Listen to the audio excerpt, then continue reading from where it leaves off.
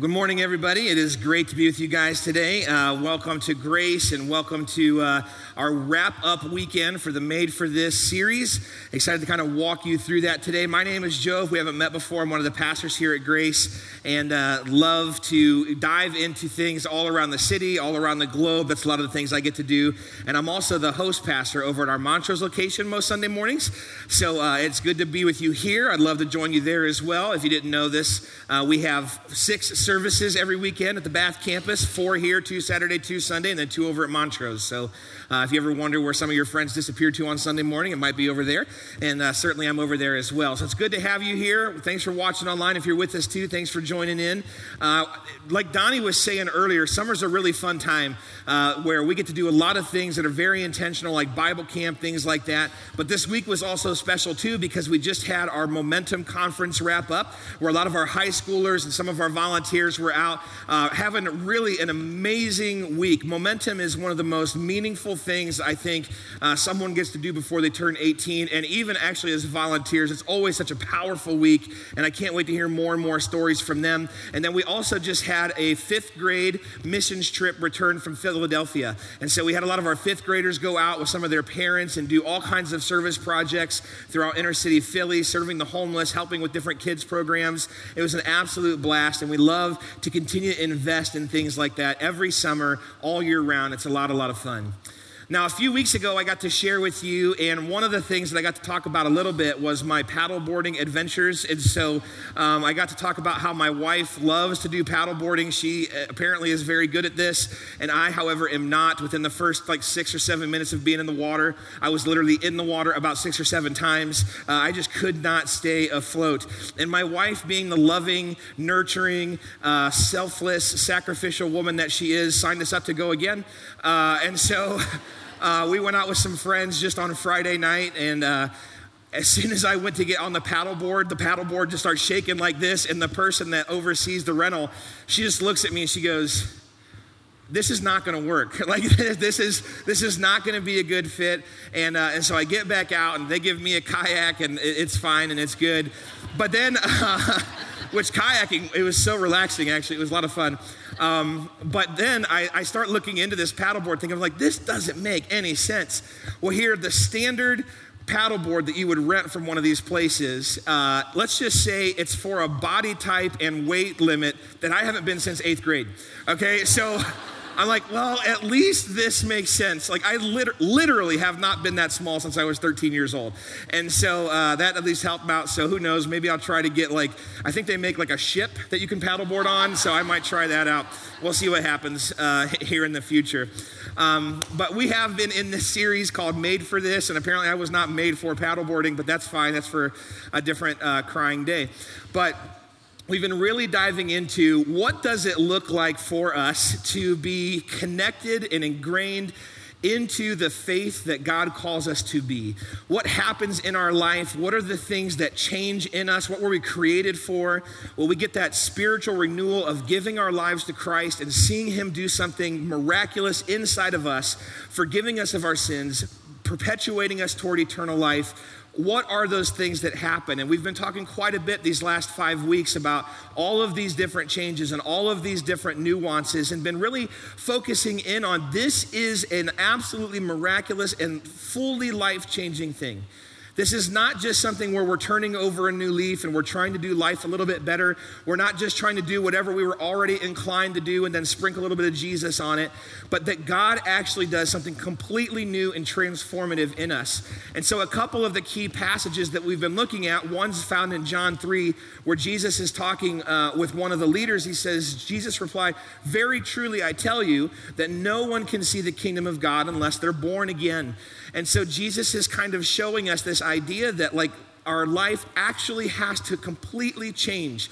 That it's not just the fact that we already exist, but that our very spirit, our very inner being, our soul actually has to have a spiritual birth, a born-again experience, which maybe you've heard that phrase before in our culture, and this is what it's referring to, where Jesus is saying there's actually something brand new that happens inside of you when you decide to ask for forgiveness and decide to follow Jesus, and that born-again experience changes everything. And then the Apostle Paul, who writes a ton of the New Testament, later explains that if anyone is in Christ, The new creation has come. The old has gone. The new is here.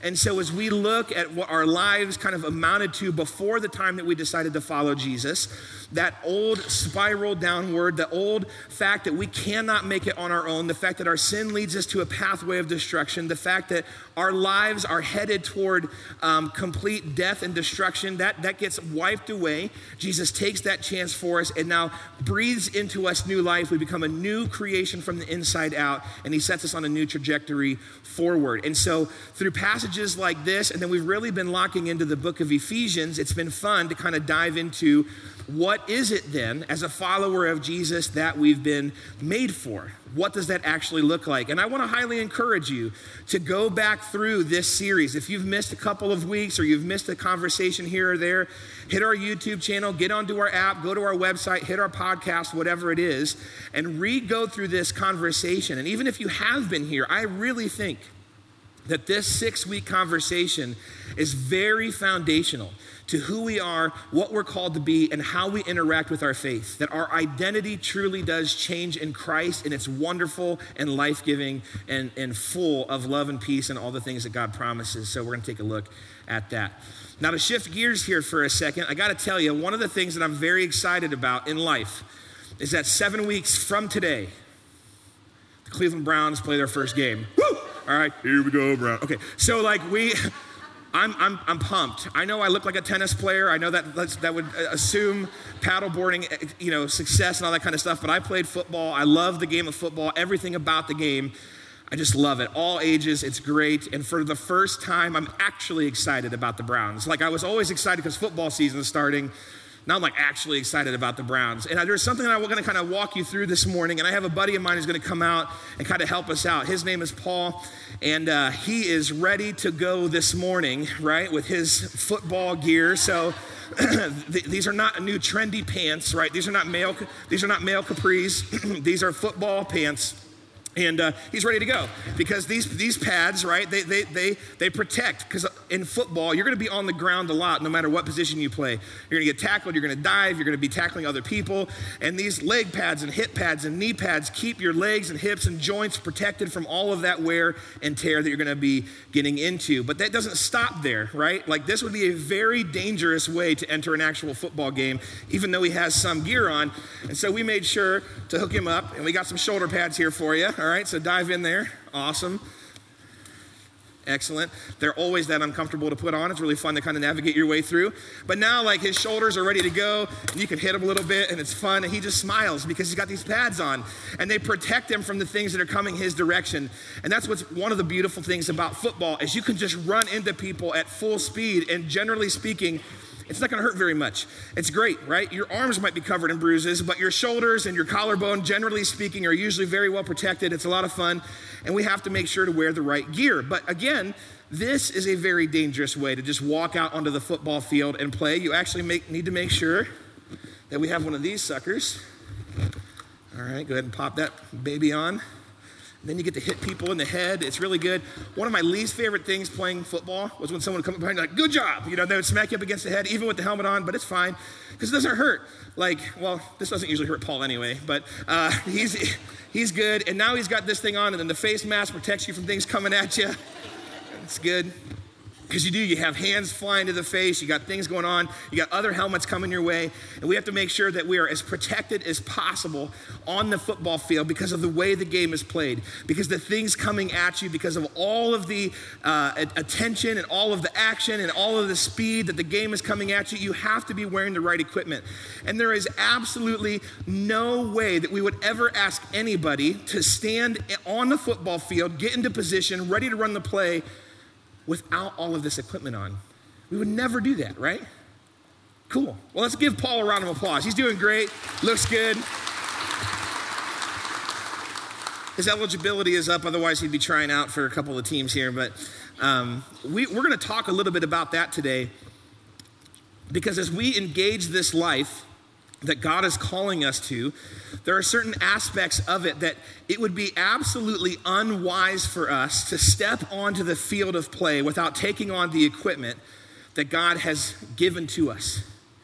The things that he's trying to help us actually receive the things that he's actually trying to protect us from the things that are coming our way, all of the action and the speed with which life comes at us. He wants to actually equip us to wear the right things to be ready to go. And one of the things that Jeff actually mentioned last week in Ephesians 5 was this passage that says, be very careful then how you live, not as unwise, but wise, making the most of every opportunity, because the days are evil. And therefore do not be foolish, but understand what the Lord's will is. And so we have this life that's just barreling down on us, and the days are evil. Things are coming at us that are not helpful, that are not life-giving, that are not loving, that are not godly, and they're coming at us from all different angles and all different directions. And what do we do about that? And as we look through this, the rest of chapter 5 kind of dives into this idea of what life actually looks like, and it gets into marriage, and it gets into parenting, it gets into what it looks like to be a kid and how to interact with your parents. It gets into all of this conversation about how to deal with employers and how to be good workers and coworkers. It gets into all this normal life stuff that hits most of us from every angle, because even if you're not married and you don't have children, you know a lot of people that are going through marriage, you know a lot of people that have kids, and by the way, you're kids yourselves, right? So like we have all of these relationships that barrel down on us, and a lot of our life stress comes from these areas. And he's saying, listen, the days are evil. We need to make sure that we live life as wise and not unwise. How do we navigate this? But then he says, he doesn't just say, okay, good luck. He actually starts to show us, like, well, how do we step onto the field with the right equipment? How do we actually step forward and say, I need to live life as ready to go as possible? What are my spiritual shoulder pads? How can I go out there and make sure that I'm not just going to get blasted every time something comes my direction? And that's where we're going to kind of land this morning. And so if you have a Bible with you, I'd love for you to open up to Ephesians chapter 6.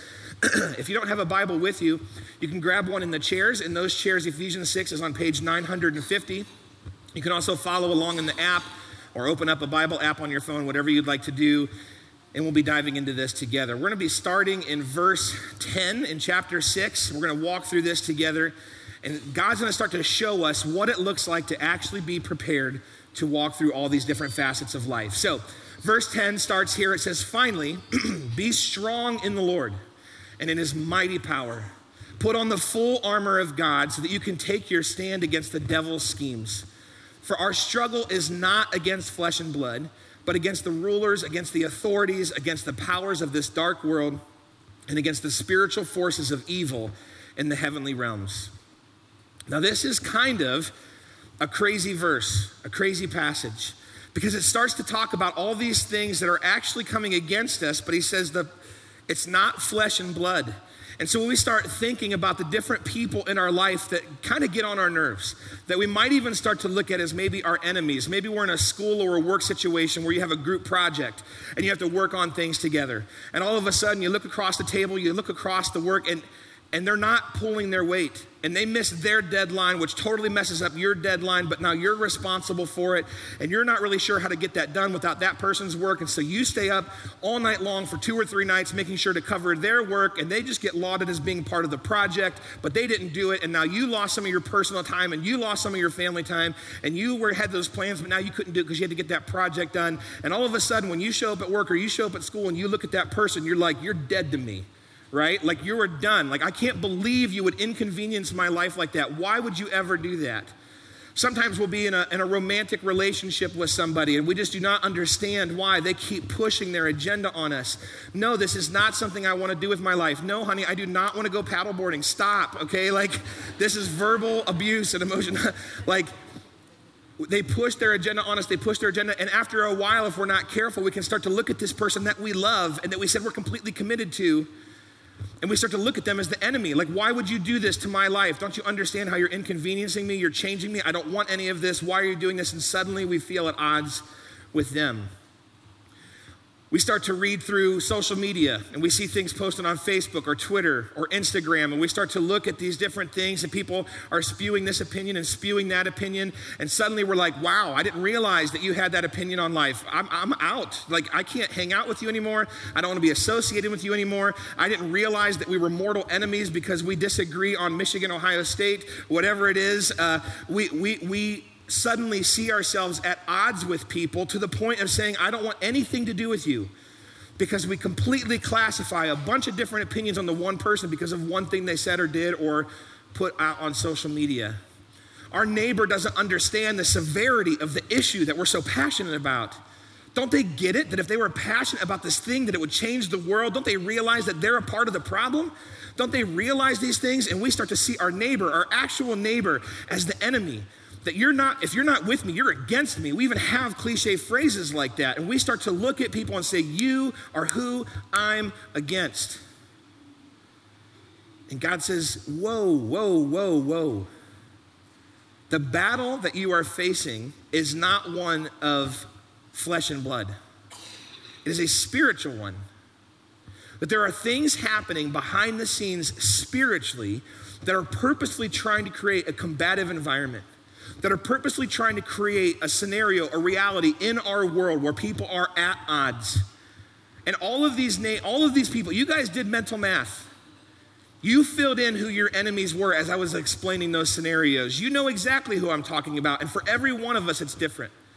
For every one of us, we're thinking through these things. And you're like, you're right. That neighbor, I will never talk to them again. You're right. My spouse, they don't even realize. I'm actually signing the papers tomorrow. You're right. That like we are ready to go to war. And God is saying, be careful. Do not live as unwise, but wise, because the days are evil. And our battle is not flesh and blood. It is a spiritual one.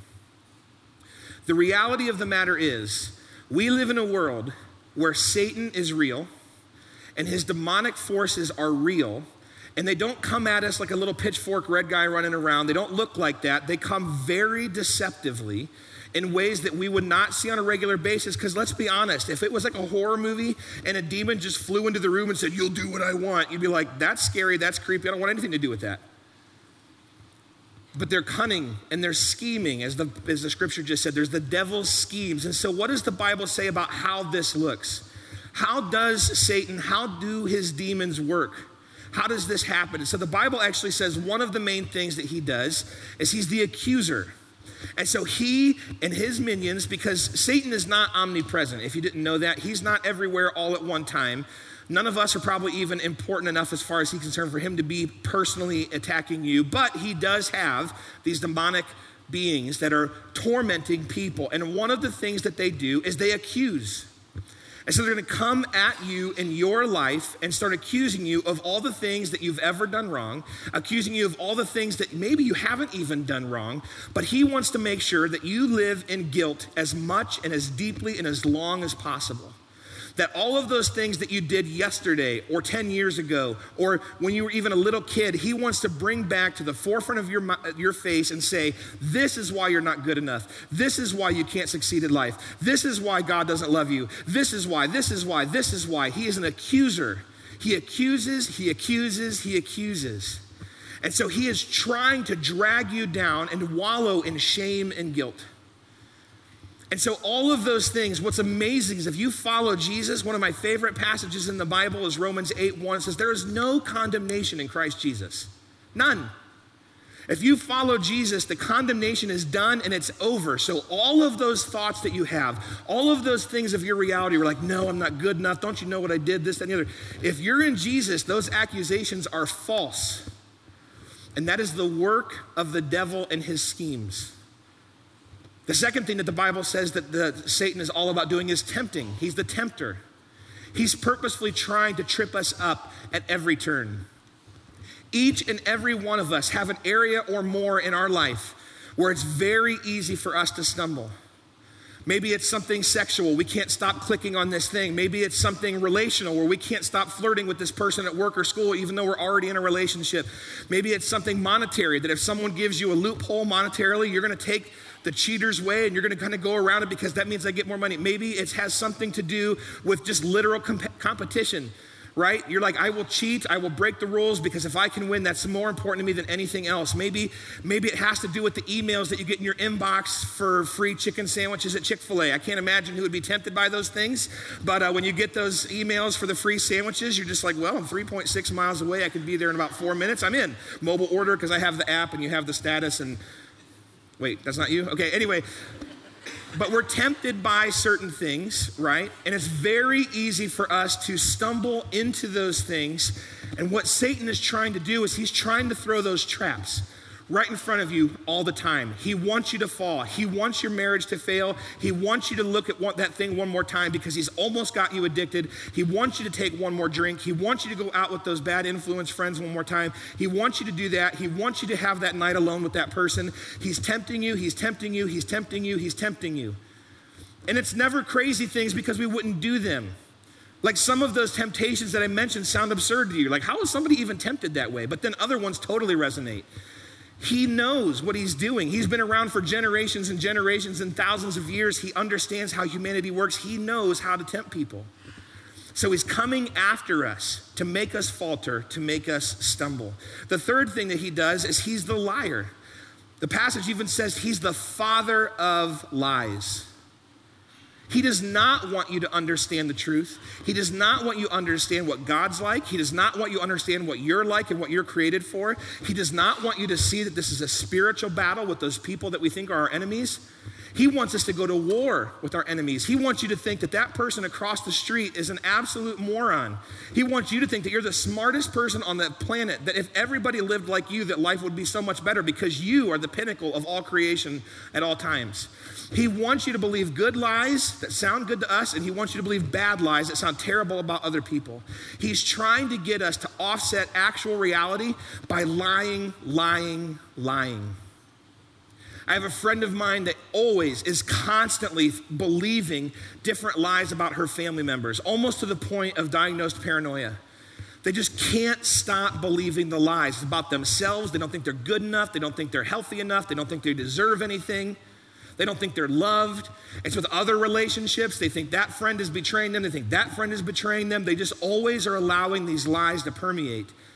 Satan is always trying to get us to believe lies, lies, lies.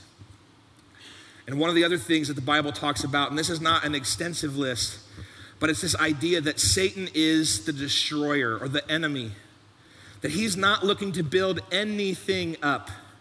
He is trying to make it all crumble. He doesn't want your friendships to last. The only reason he would ever want your career to succeed is if it's taking everything else away in your life. He is trying to destroy your marriage. He's trying to destroy your faith. He's trying to destroy everything good in your life. He wants you to experience cheap thrills and no long-lasting satisfaction. He wants you to experience the pursuit of life and happiness, all at the expense of losing eternity and all things of value. He is trying to destroy everything that you would hold dear. Satan and his demonic forces are real, and they are coming at you on a regular basis. And I would ask, how then could we ever want to step out into the game of life without the appropriate equipment on? Because what's amazing about this passage is, if you remember, I think I can back up here, it starts with saying, finally, be strong in the Lord and his mighty power. He is ready to equip you on how to navigate these different things that are coming your way in life. He's going to equip you and show you how to work through the fact that Satan is accusing you, he's tempting you, he's lying to you, and he's destroying your life. How can we put on the appropriate equipment and make sure that we get through life in the way that God has created us for, that he's made us for? So let's take a look farther into this passage where it continues then in verse 13. He says, therefore, because all this is happening, because of this battle that is completely spiritual and coming at you in all different directions, put on the full armor of God so that when the day of evil comes, you may be able to stand your ground, and after you've done everything, to stand. You can actually stand at the end of these days. Stand firm then with the belt of truth buckled around your waist, with the breastplate of righteousness in place, with your feet fitted with the readiness that comes from the gospel of peace. In addition to all this, take up the shield of faith with which you can extinguish all flaming arrows of the evil one. Take the helmet of salvation and the sword of the Spirit, which is the word of God. And pray in the Spirit on all occasions with all kinds of prayer prayer and request. With this in mind, be alert and always keep on praying for all the Lord's people. God is starting to show us a little bit of what it looks like to actually put on the real equipment to navigate life as all of these things come our way. And so let's kind of take a look, slow down a little bit and look at some of these things and how they can actually be applied directly to our life. So the first thing that he says here is that we should stand firm in the belt, with the belt of truth buckled around your waist. Truth is incredibly important. Going to the doctor and getting an appropriate diagnosis is very important. You either have a stomach ache, take one of these and call me in the morning, or it could be something much, much worse. And if you take one of these and call them in the morning and it's the much, much worse, the truth did not help you. You didn't know the truth. We need to know the truth. Who is God? What does he think of us? How does he interact? How is he beckoning us to himself? What does he say about who we are and the values of life and how these things work? We have to understand the truth. What are all these things coming together? Because if we're not believing the truth, then by default we're believing lies. And suddenly we start to swirl into this reality where we don't believe the correct things about ourselves. We don't see God correctly. We don't see each other correctly. Suddenly we see each other as enemies as opposed to mutual brothers and sisters trying to pull each other along in life. All of these different things start to swirl around and lies begin to destroy the very foundation of our own lives. The problem is for us practically is when it comes to truth, we often have a truth diet problem. Where maybe we'll get up in the morning or stay up a little bit at night and we'll get into a Bible verse or a Bible passage or the Bible for a few minutes. And we'll read through our Bible plan and we'll click onto this. We'll get onto some Bible app and we'll read, a 7-day plan on this thing or a 30-day plan on this. And we'll read a chapter or we'll read the side of a coffee mug or we'll read a devotional. And we get into a little bit of what God's truth is, but it's a few minutes, right? Some of us, it might be 3 minutes. Some of us might be no minutes. Like this is like, what do you mean? People do this in the morning? Yes. But it's a little bit of time, and after we spend that 10 minutes, 5 minutes, 15 minutes of kind of diving into the truth of God's word and what he's trying to show us and teach us about himself and ourselves, we'll spend the rest of the day completely digesting Facebook, Fox News, CNN News, MSNBC, ESPN political commentary. We get all these different things flooding into our life, and we'll spend hours and hours and hours digesting all of this stuff coming in. And we get our friends' opinions and that person's opinions and that celebrity's opinions and this person's opinions and this, and that's why the world is terrible and that's why this is falling apart and here's why you are terrible and here's why you're a moron and here's why you're unwise and here's why these people are... And it just floods us in our bodies, our minds. We soak that stuff in. And so we allow lies, or at least close to like the permeation of all of these different opinions, because all of that stuff is biased. All of that stuff is just people talking, right? And there might be pieces of truth in some of it. I'm not saying all of it is 100% false, but what I am trying to say is that diet problem is an issue. We're not spending nearly enough time into the source of truth. That we would expect a 5-minute devotion in the morning to combat the hours and hours of the digestion of all this information is probably living more like an unwise person than a wise one. And as we approach the days that are evil, as we approach all the accusations, lies, temptations, and destruction coming our way, if we're not actually absorbing the truth, then we're going to find ourselves in big trouble. The next thing that it talks about is this breastplate of righteousness. And the breastplate of righteousness, if we just think to a kind of a standard definition of righteousness that we might initially want to just kind of put out there, we think of our personal ability to kind of lead a sinless life, to be pure-ish, to not be much of a sinner, that I'm a righteous person. But that's not really the full biblical concept of what it means to be righteous. Righteousness in the scripture actually has a lot more to do with justice. It has a lot less to do with how are we interacting with ourselves and a lot more to do with how are we interacting with each other. A lot less to do about, hey, how does my decisions impact me? And a lot more to do with how do my decisions impact other people? How does that impact my parents? How does that impact my spouse? How does that impact my coworkers? How does that impact my employer? How does that impact my society? How does that impact my neighbor? Am I a person that's actually presenting and purporting and reflecting a righteousness, a holiness, a goodness, a love, joy, and peace? Or am I a person that's perpetuating selfishness and self-gain and care for only myself, and that I'm number one, back off, if this doesn't help me, I'm not in for it? Which one are we perpetuating? But if we're going to put on the breastplate of righteousness, say that 3 times fast, we have to make sure that we're actually putting on a mentality where we're caring for how we interact with other people. And then the righteousness aspect of that is it's always going to show godliness. If we're really putting on a breastplate of righteousness, then it's going to show the goodness and the invitation and the hope and the message of Christ. The next thing that it talks about is this idea of peace. In another passage in Philippians 4, it talks about how the peace of God actually transcends all understanding.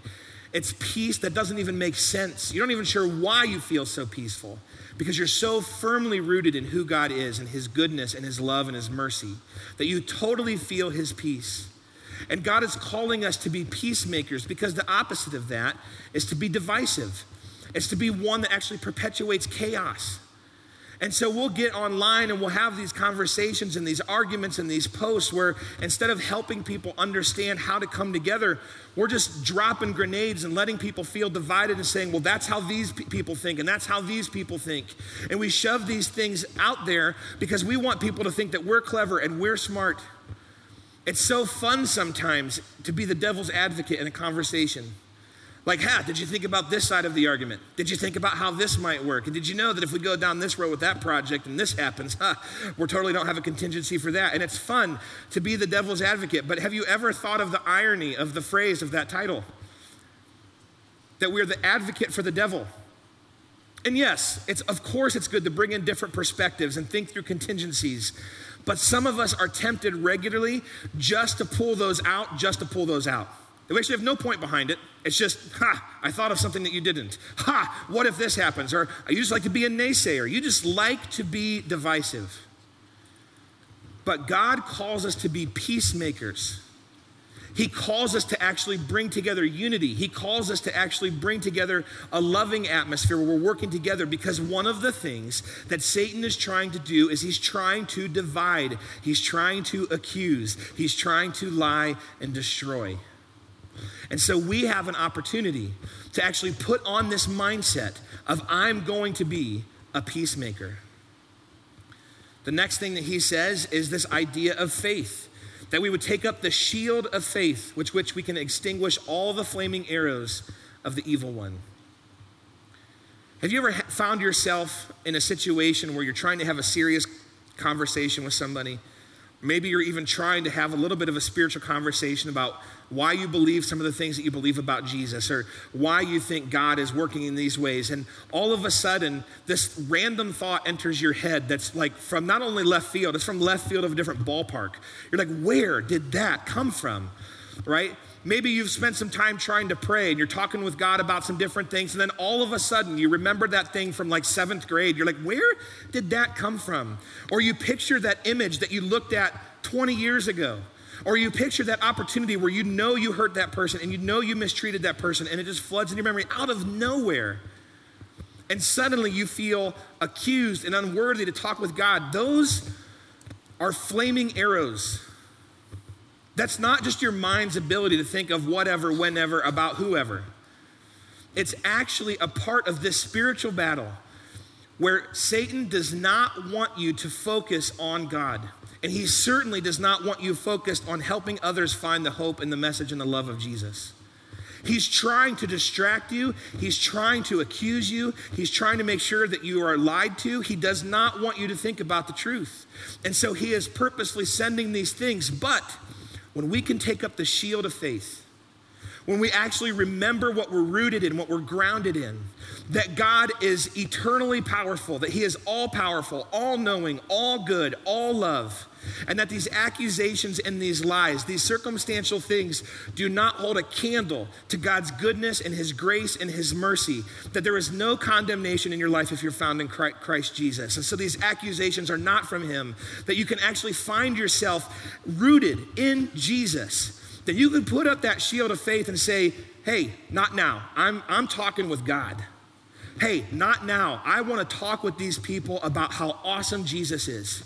Hey, not now. This is a serious moment in my life. Shield of faith, arrows go away. I'm done. I'm focusing in on the truth and the goodness and the mercy of Jesus. When we can actually put that shield up, then those arrows lose their power. And we have an opportunity to actually be equipped for the life that God has made us for. It continues, he says, take on the helmet of salvation. And similarly, we have to remember that our life, if found in Christ, is firmly rooted in the work of Jesus Christ. You and I have done nothing to deserve a relationship with Jesus. God loves us because we're his creation. Jesus died on the cross for all of our sins and for all of our mistakes and all of the things that we have done wrong. And he rose again, the check cleared. We are now set in life because we follow him and we've given our life to him. And we can actually remember the cause of Christ, that we are eternal beings, that we have a life ahead of us after we die, that God is preparing a room for us in heaven, that we can actually live in eternity with our brothers and sisters in Christ and in the presence of God forever.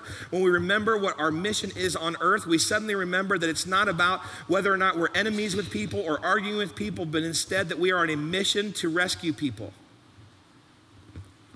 We're not here to argue with each other. We're not here to just judge each other. We're not here to throw arrows at each other. We're not here to be divisive. We're here to show people the incredible nature of who God is, the incredible nature of who Jesus is. And we could have the helmet of salvation on. We remember with all gratitude and all greatness of what Jesus has done for us. And that salvation becomes the pinnacle of everything. We can't believe that Jesus has done for this.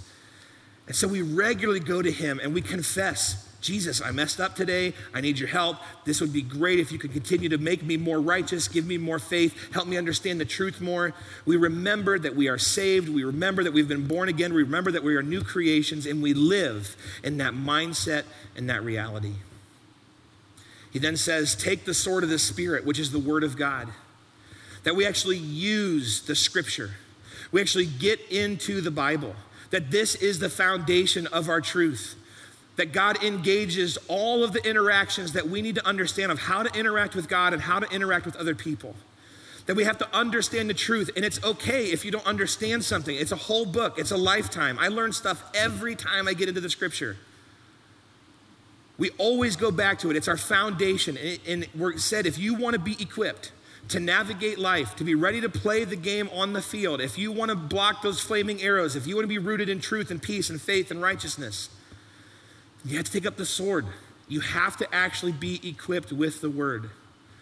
It's amazing how calming, it's amazing how readily available it can be to help you at a moment's notice. And the last thing he says is to pray in the Spirit on all occasions with all kinds of prayers and requests. And with this in mind, be alert and always keep praying for all the Lord's people. This concept, I think, is very important to kind of dial into for a second, because most of us know how to pray, relatively speaking, from a very early age. We learn that there are people that maybe are going through something, and we want to pray for them. We want, Aunt Sally's toe to heal, and we have a friend that has something very serious going on in their life. We want to pray for them. We want to pray for this work situation or this test that's coming up, or we want to pray for these things. And those things are all great, and we should be praying for those things. But this idea of walking in the Spirit is not one where we're just simply saying, like, God, here's my wish list. Would you please fulfill these for me in Jesus' name, amen. That is not what it means to pray in the Spirit. Many of us are very tempted, and I'm using that word on purpose. We're very tempted to say those prayers, to walk that through, and then, so to speak, close the prayer book and walk away.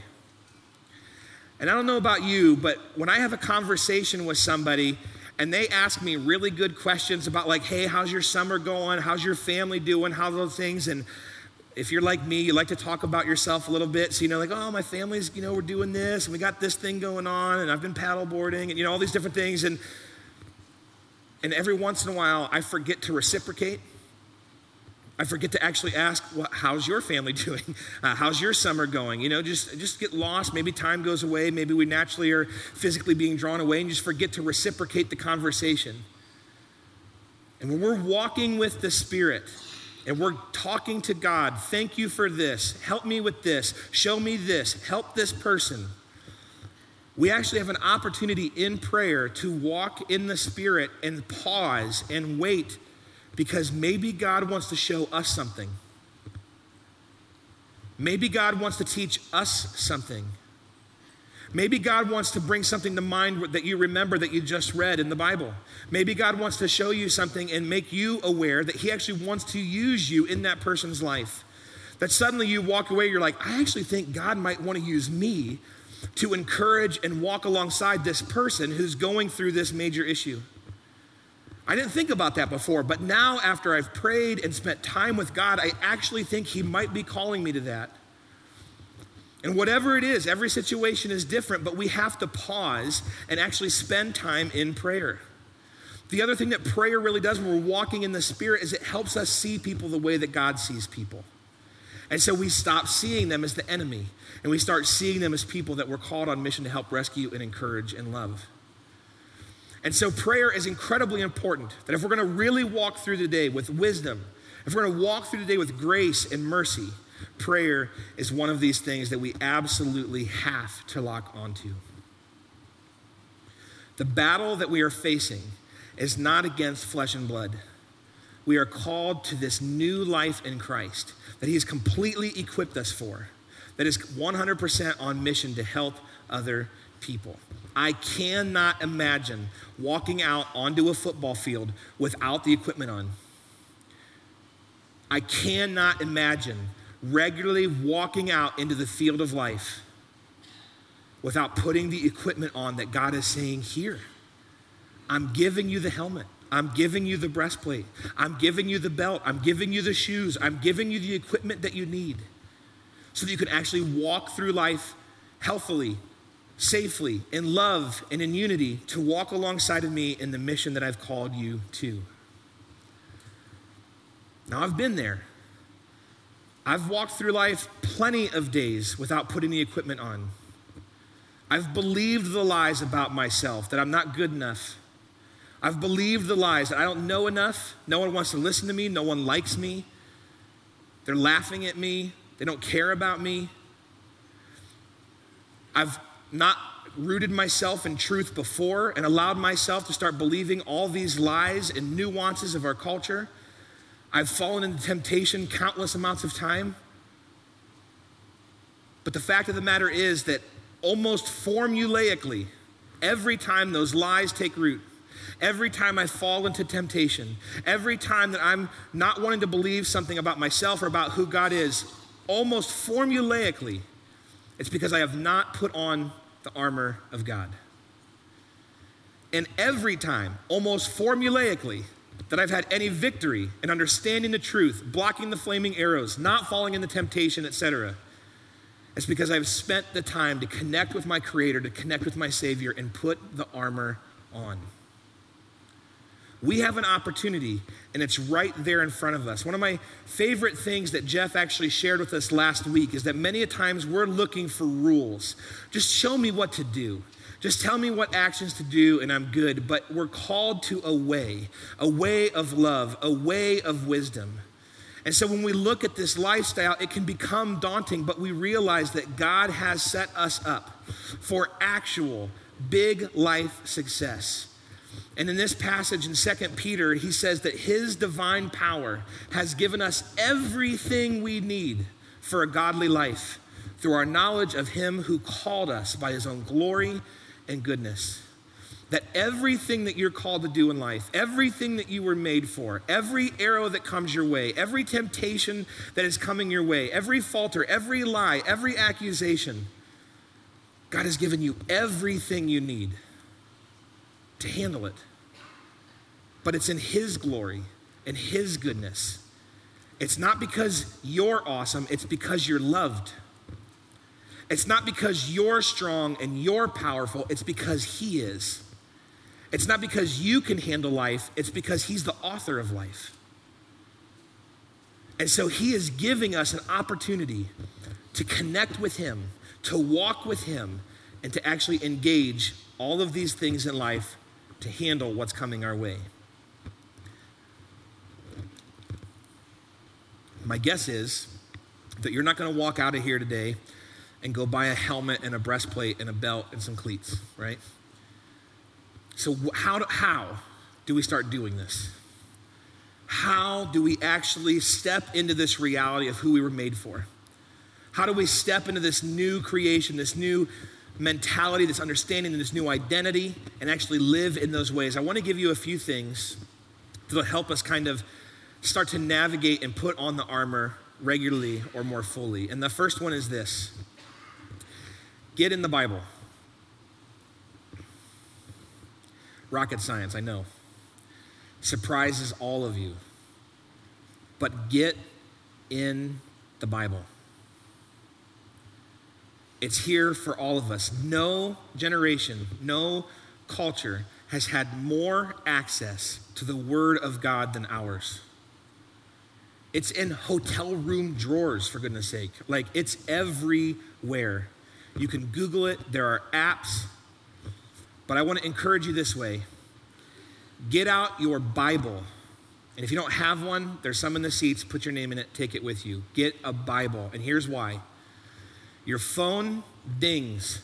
Your phone has alerts. Your phone has alarms that go off because you forgot to do these things, and it sends you that reminder that that deadline is due. It sends you that news notification of this person won the US Open. It sends you this notification. It shows you this email. It has this text. This meme pops up, all this kind of stuff, and you're trying to dial in. You're trying to walk in the Spirit. You're trying to get into the Word. You're trying to understand the truth. You're trying to figure out your identity in Christ, and it's like, ding, did you see this funny meme on, boom, like on Instagram, and it's distracting, and it's distracting. And what I'm not saying that Satan is making your phone notify you, but I am saying that he loves it when you're distracted. And in the same way of a healthy conversation, if you're going to actually connect with somebody, you would put the phone away, right? I want to sit here and I want to talk to you. I want to have a conversation with you. I want to have a meaningful time with you. You'd put the phone away and you would not pay attention. When you're interacting with God, put the phone away, grab a Bible. Flip the pages, grab a pen, underline stuff, highlight stuff, pray through what you're reading. The Bible is not going to ding, and it's not going to alert you, and it's not going to have all these notifications pop up, but it does do incredible things. It does give you insight into the heart and mind of God. It does connect you to your Creator and your Savior. It does equip you with the armor that you need to navigate life. Get in the Bible. And yes, it doesn't always make sense because it's a whole book. There's 66 books in the Bible. Not every page and nuance you read is going to make sense. That's why you got to keep getting into it. Because I promise you, together, the book makes a lot of great, amazing, life-changing sense. Get in the Bible. The next thing is make prayer your favorite app. When I have a healthy relationship with somebody, I communicate with them in all different kinds of ways. We send short texts back and forth. What do you want to do for dinner tonight? You want to see that movie later? Did you see this funny meme? Did you see this thing? Blah, blah, blah, blah, blah. You send these funny pictures. You send quick texts. You send these conversations back and forth. Hey, praying for you. It could be serious. It can be lighthearted. But we send texts back and forth. And in any good relationship I have, we also spend time to talk. My wife and I try to make sure we actually have a conversation at least once every day. An actual sit-down conversation, right? I try to connect with my best friends and the people I'm in biblical community with regularly, right? Let's have a 5-minute, half-hour, hour-long conversation. Let's just catch up and talk. Let's connect. And then every once in a while, we do something special together. We go out on a date, or we go out and we have a man date. We go see a movie together and grab a pizza, or we do this thing. We go play a game. We go shoot some hoops. We spend some actual good quality time together. Because relationships need all of it, right? Your prayer life is just like that. Throughout the day, we should be walking in the Spirit. God, I'm about to go into this conversation, and I'm pretty hot-headed right now. I need you to calm me down. I need your peace. Otherwise, I think I might lose it. God, I have no idea how to love this person right now. If you could just help me kind of have your love come through me, that'd be fantastic. God, I don't have a clear head right now, and I'm about to go present on this presentation. God, I feel very unsafe right now operating this piece of equipment. If you could just help calm my nerves a little bit, you have these quick conversations all the time with the Lord on a regular basis. You're texting him, right? But then every day, you should be having a conversation with him as well. where you're slowing down, an opportunity to listen to him, an opportunity to actually pour your heart out to him, an opportunity to say, I got to get this off my chest, off my mind. It can look a million different ways, but slow down and pray and actually engage him. And then maybe once a year, a couple times a year, you take a half day, a full day, a weekend, and you give yourself a retreat with God. And really slow down and pay attention and tap into the source of life and love and your Savior and get to know him and allow your life to be transformed by him. And the third thing is to seek him. Seek him. One of my other favorite verses in the Bible is Matthew 6:33. It says, seek first his kingdom and his righteousness, and all these things will be added to you as well. You're like, Joe, but you don't understand. Life is crazy right now. Okay, start with him. Joe, you don't understand what I'm going through. It's so hard. This relationship, I cannot. Okay, great. Seek him. You have no, but I have so many questions. Great. Seek him. Seek him first. He is the one that equips us for all of those things in life. He's the one that gives us the power, and his mighty power, as that passage said, to go through life. But I don't have time. I bet you do. We all give our time to different things that we don't have to. And at the end of the day, a slightly larger bicep, a slightly slimmer waist is not going to be the same as the way in which God helps us navigate life.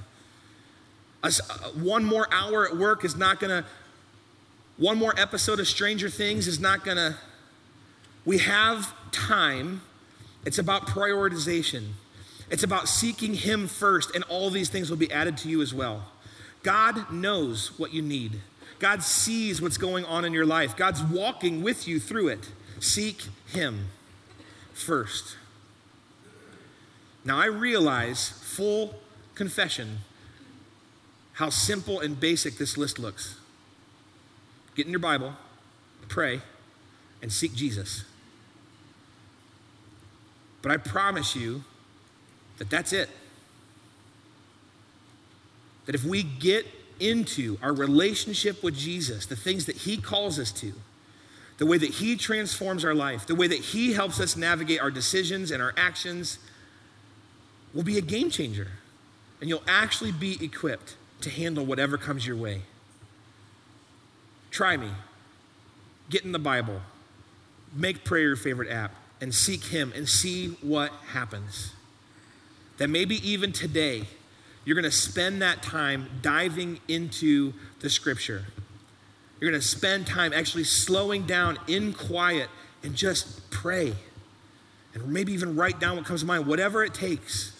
But slow down and spend the time, because again, if you're feeling ill-equipped to handle all that life is throwing at you, if you feel like the lies and the accusations and the destruction is barreling down on you, then put on the armor of God. Stand firm then, and don't live as unwise, but live as wise. As a follower of Jesus, I really think that this could be transformative and something that could renew what you might feel like is potentially maybe a lull in your spiritual journey. As someone that maybe doesn't yet know Jesus, this is what's available to you. Jesus, God, is not just about a get out of hell, get into heaven free ticket business. He's in a life transformation business. He's in a redemptive relationship business. He's going to change your life, pull you out of destruction, put you on a trajectory of life and love business.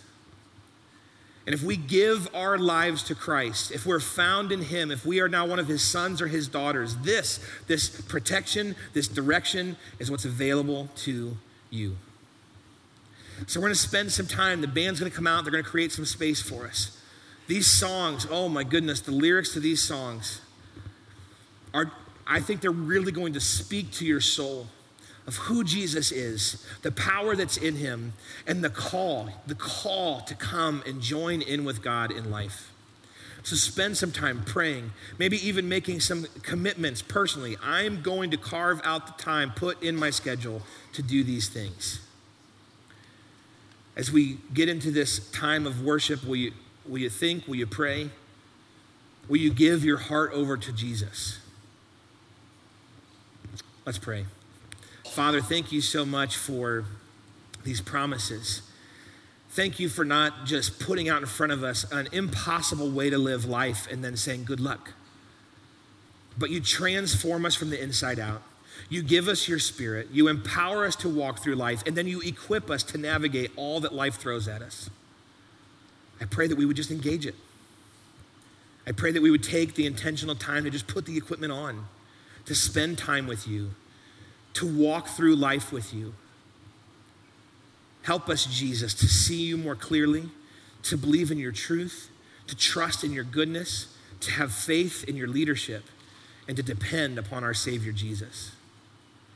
Father, as we worship, as we think, as we pray, will you continue to change us from the inside out and show us how good you are. It's in your name we pray. Amen.